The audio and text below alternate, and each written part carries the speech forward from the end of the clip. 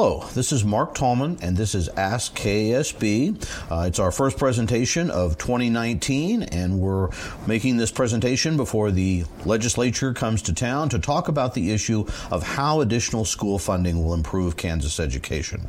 We know school funding, as it seems every year, is going to be a big topic in the legislature.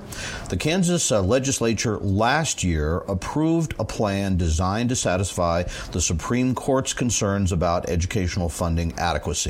It was a plan that is estimated to add approximately $90 million over the next 4 years and includes funding of about $200 million added in the current year to get to a level that the court and the legislature agreed would be appropriate. However, the Supreme Court last summer, in reviewing that, found one problem.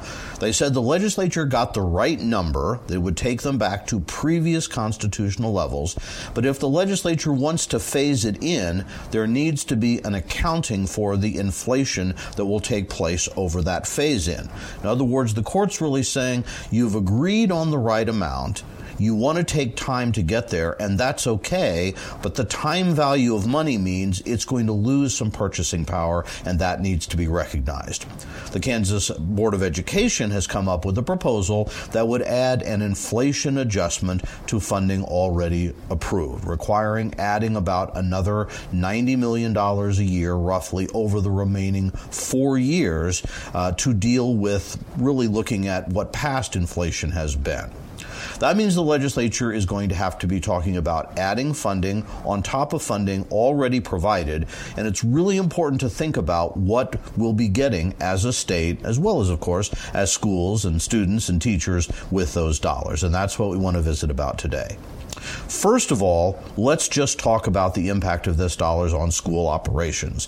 And it's just important to note that the sooner the legislature takes action to address the Supreme Court's concerns, the faster that litigation can be dismissed, the sooner the legislature will know this year what its plan is, get the court's approval, hopefully, and it will then give school districts a 4-year path going forward where they'll have good assurance on what money they'll be getting, how much will be added in future years, and make it much easier to plan for the future and effectively use those dollars.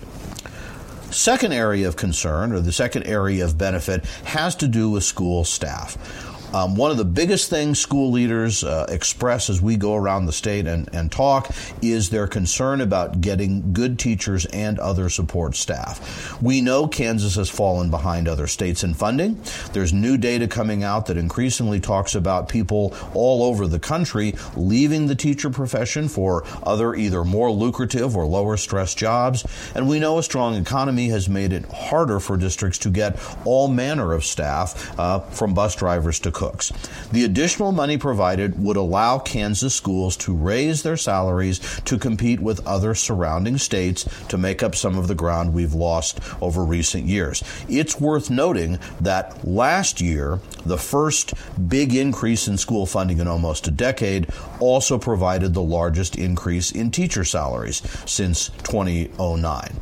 In addition, additional funding would allow districts to do things what we sometimes call grow your own programs, where they encourage people working in districts or even students to consider the teaching profession and give them assistance to getting the college training necessary to do that. And finally, it will allow support for professional development programs to help educators continue to improve. Every year, the legislature deals with concerns from bullying and suicide prevention to this year talking about dyslexia that often require more training on the part of teachers. That has a cost. That's part of what those funds would do.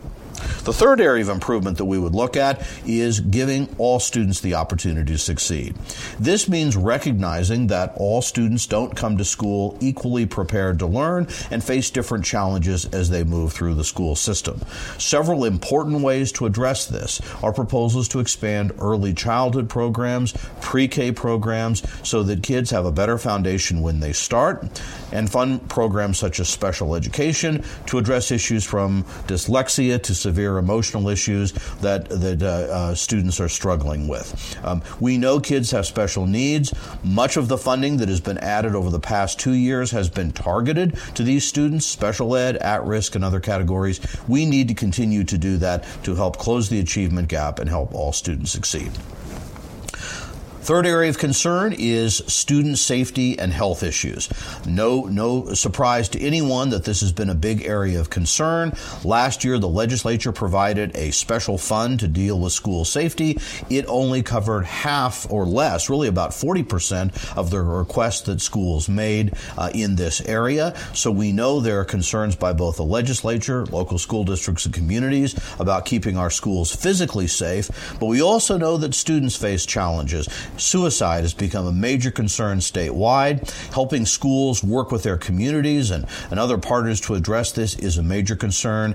So adding additional dollars helps support mental health programs. It helps provide more counselors and implement programs to keep schools safe so they're not a threat to themselves or others, and that will help with learning.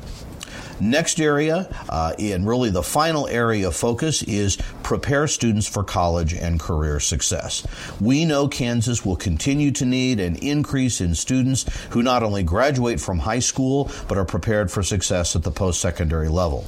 Last year, the state took a step by providing a free assessment of the ACT test and the ACT Work Keys test at no charge to all students. We think we need to build on this by giving more students the opportunity to take post-secondary courses through dual enrollment. This is a way that kids can take courses, college-level courses while still in high school, satisfy both their high school requirements, and get a head start on college.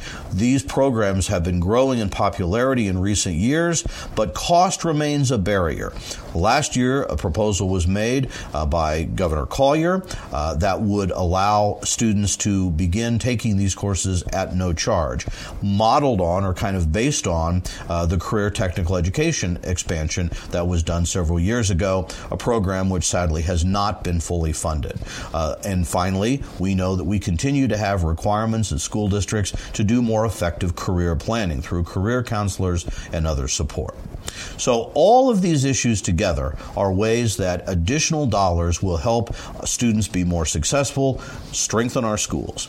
If you have questions about these, you can always contact KASB. And if you're interested in other topics that we can address through Ask KASB, be sure to contact us for ideas as well. Thank you very much.